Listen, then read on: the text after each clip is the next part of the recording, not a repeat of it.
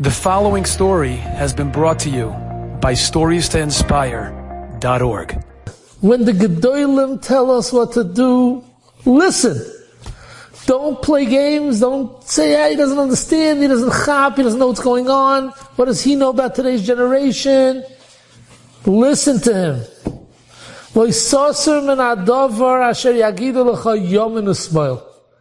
Don't stray from what they tell you. I want to tell you, the audience, a few stories about this idea of not straying. About 10 years ago, there was a big pirza of tznius in the Gidrei HaKedusha in Yerushalayim. And the Askanim made a big Hafgana. And they made the Hafgana in different cities, different from the cities. They also made it in the entrance of Kiryat Sefer. Kiryat Sefer is on the other side of the Green Line. There's only one way to get in, basically. And all the traffic from Kiryat Sefer, from Brachfeld, from Greenfield Park, all those areas, all comes through one entrance. And if you block that entrance, you make total chaos. And the buses that are bringing people from all the different neighborhoods start backing up, and it backs up to the Highway 443, and everybody's in a panic. And it could take you 2 hours. And it's not always done properly. People have to have babies. There's no hospital there. They have to go out. It's not such a simple thing. But they made Hafgana. And many, many people came. Also came the Bochrim from Yeshivas Mir Brachfeld, where Rabbi Aryeh Finkel was the Rashiva, and of course Rabbi Nosson Tzvi on top of him.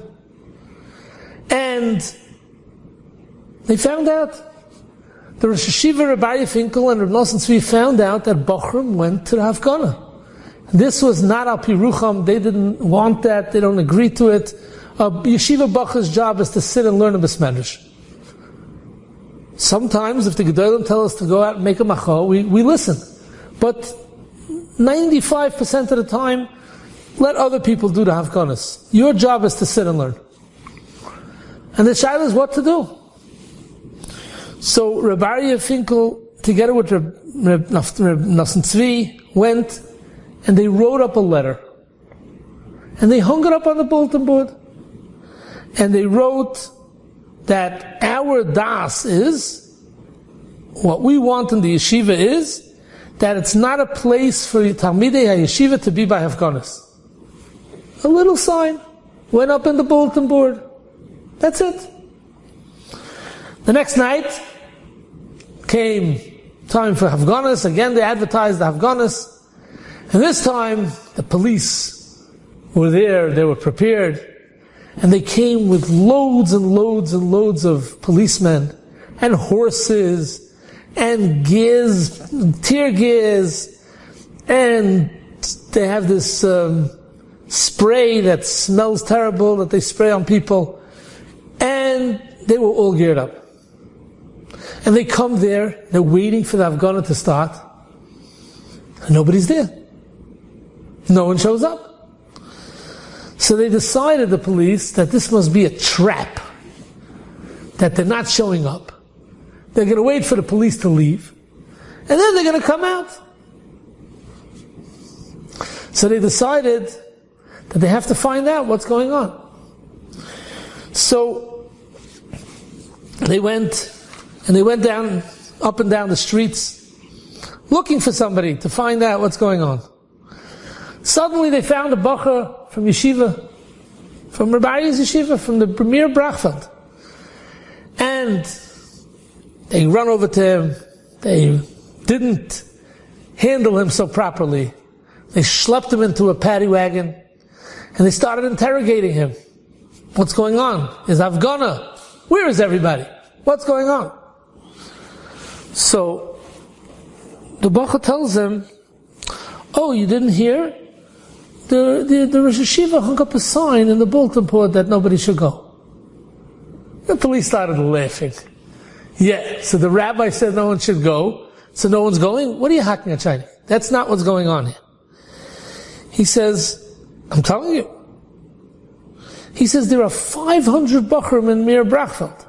You're telling me that no one's going because a sign went up in the bulletin board? He says, yeah. He says, it can't be. He says, take us to the yeshiva. So they went to the yeshiva. The police marched into the yeshiva. Of course not the low-level police. The sergeant. And he comes with a few of his buddies, and they walk into the yeshiva, and the bacher walks over right to the bulletin board, and he shows them.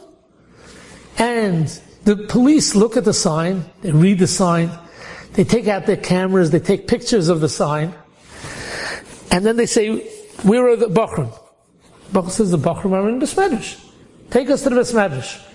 They go to the Besmedrash, and they see a Besmedrash of 500 young Bachrim. Brachfeld's not 30-year-olds, it's young Bachrim. And they're sitting in the Harving.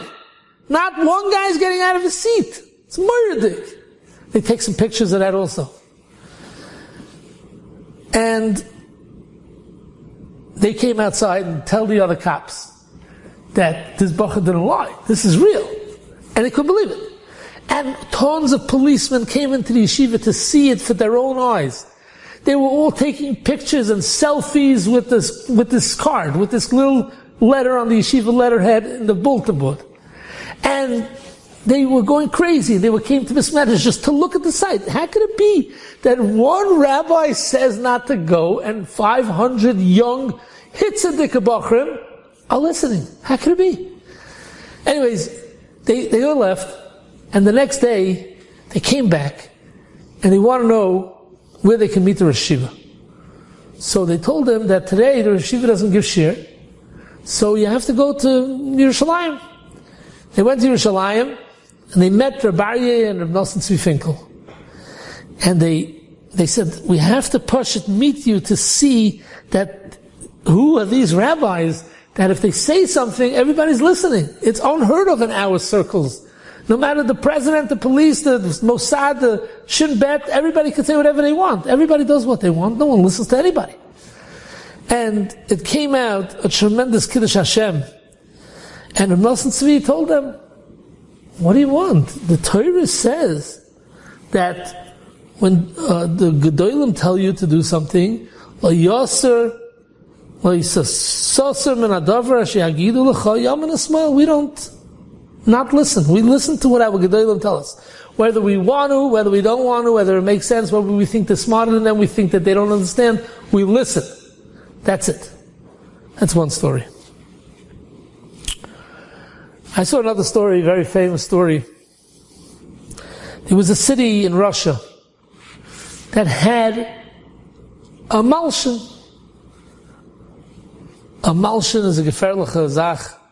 A malshin is a person, a yid, usually, who tattletales and tells the government what people are doing, whether it's money in yonim, whether it's illegal activities, whatever it should be, lies, truths, whatever they want. They do whatever they want.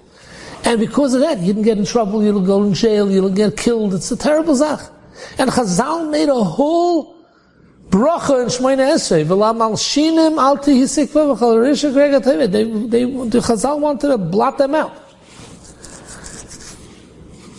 This Malshin got away with whatever he wanted to do all his life. No one stood up against him. And all things come to an end.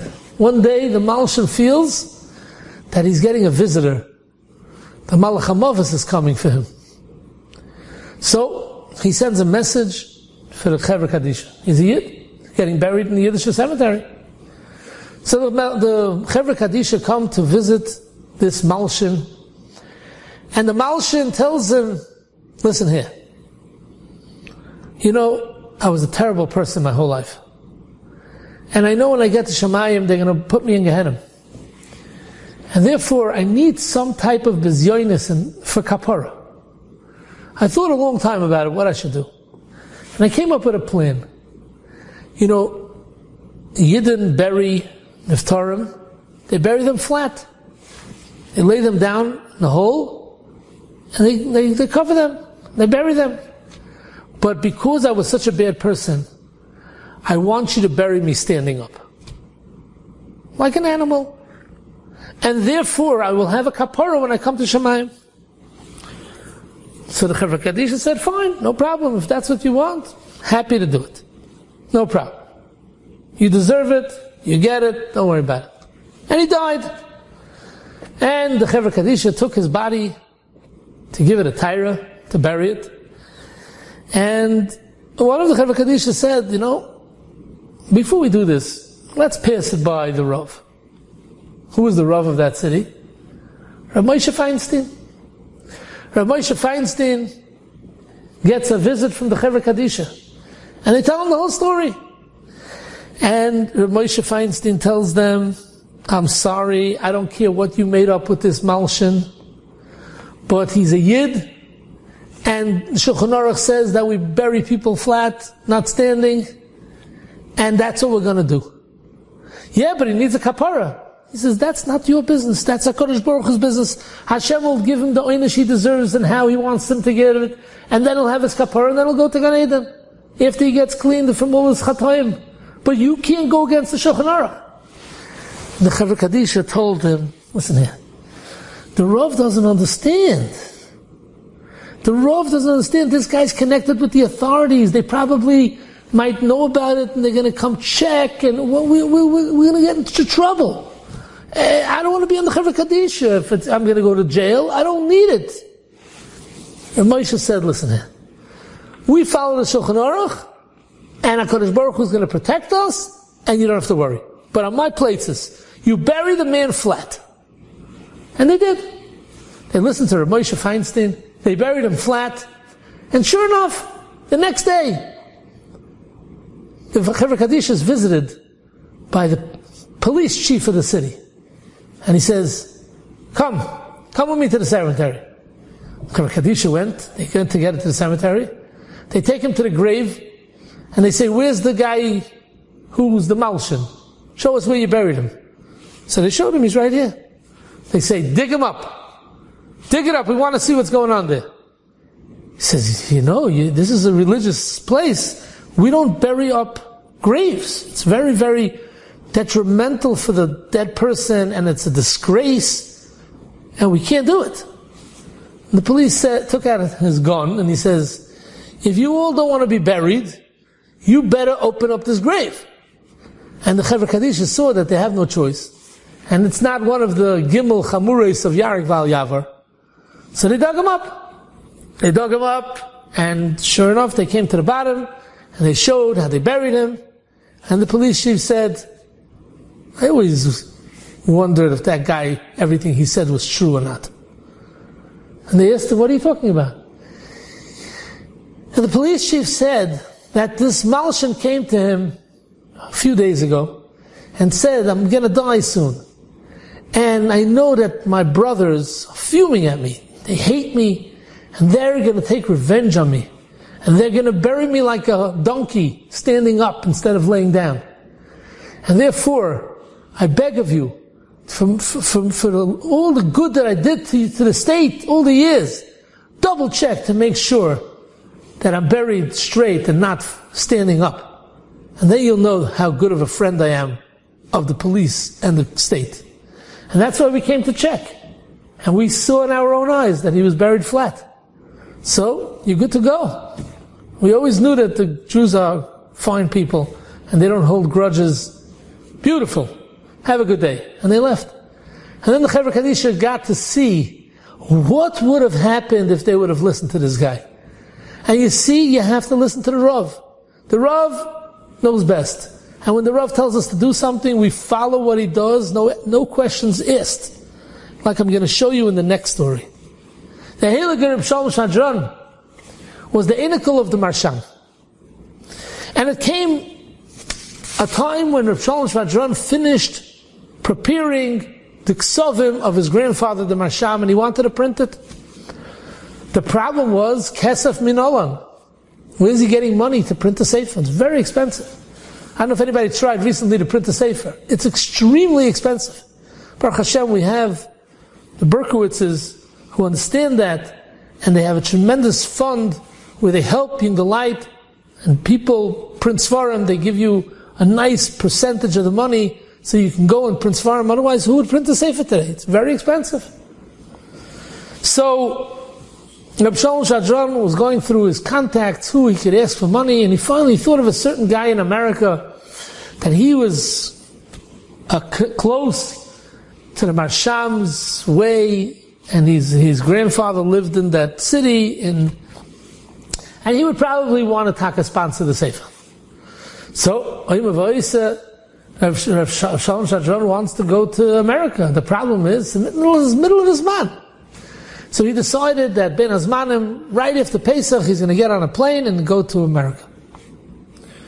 Okay. Reb Shalom bought a ticket for after Pesach, and before you go to America and you leave Eretz Yisrael, you go say goodbye and get reshus from the Rebbe. Who's the Rebbe? The Rebbe is Reb Chatzkel Levenstein, the Mashgiach of the Mir in Shanghai and a little bit in Eretz Yisrael, and then he went to Panovich. He was the Mashgiach in Panovich, he was in Bnei Brak. And Reb Shalom Shadron had a married daughter in Bnei Brak. He left with his wife at night, he had a flight the next morning. He figured he would go at night and sleep by his daughter, and the next morning he would daven Shachris in Panovich, and he would go over and get reshus from Reb Chatzkel. He comes over to Reb Chatzkel, and he tells Reb Chatzkel, Rebbe, I'm printing Sefer of my grandfather, and I want to go to America to collect from a certain Yid that I think would give money for the Sefer. So Reb Chatzkel tells him, last week, Chalamayid, your Einikel made a bris, and I didn't notice you. How come you didn't come to the bris? I was the Sandik, Reb Chatzkel was the Sandik, and I'm looking for the Zayder of Shalom Shadron, and you didn't show up. So Reb Shalom told Reb Chatzkel, my foot was terribly hurting. I couldn't walk, so I didn't come. So Reb Chatzkel tells him, so you have a footache, and you want to go to America? You need to rest. So Reb Shalom said, a guten Tag. He walked out from the Mishgiach. He came back home to Bnei Brak, his daughter. He told his wife, come, let's go, let's take the suitcase, we're going home. He says, what happened? You didn't get a bracha to go to America? He says, no, Reb Chatzkel said I have to rest. Now, Rabbi Yisai, if it was us, okay, let's be honest. If it was us, and you come to your Rebbe, and you tell your Rebbe that you want to go, you want Rishus to do something, and your Rebbe says, I didn't see you last week, where were you? Oh, my foot was hurting, I couldn't come.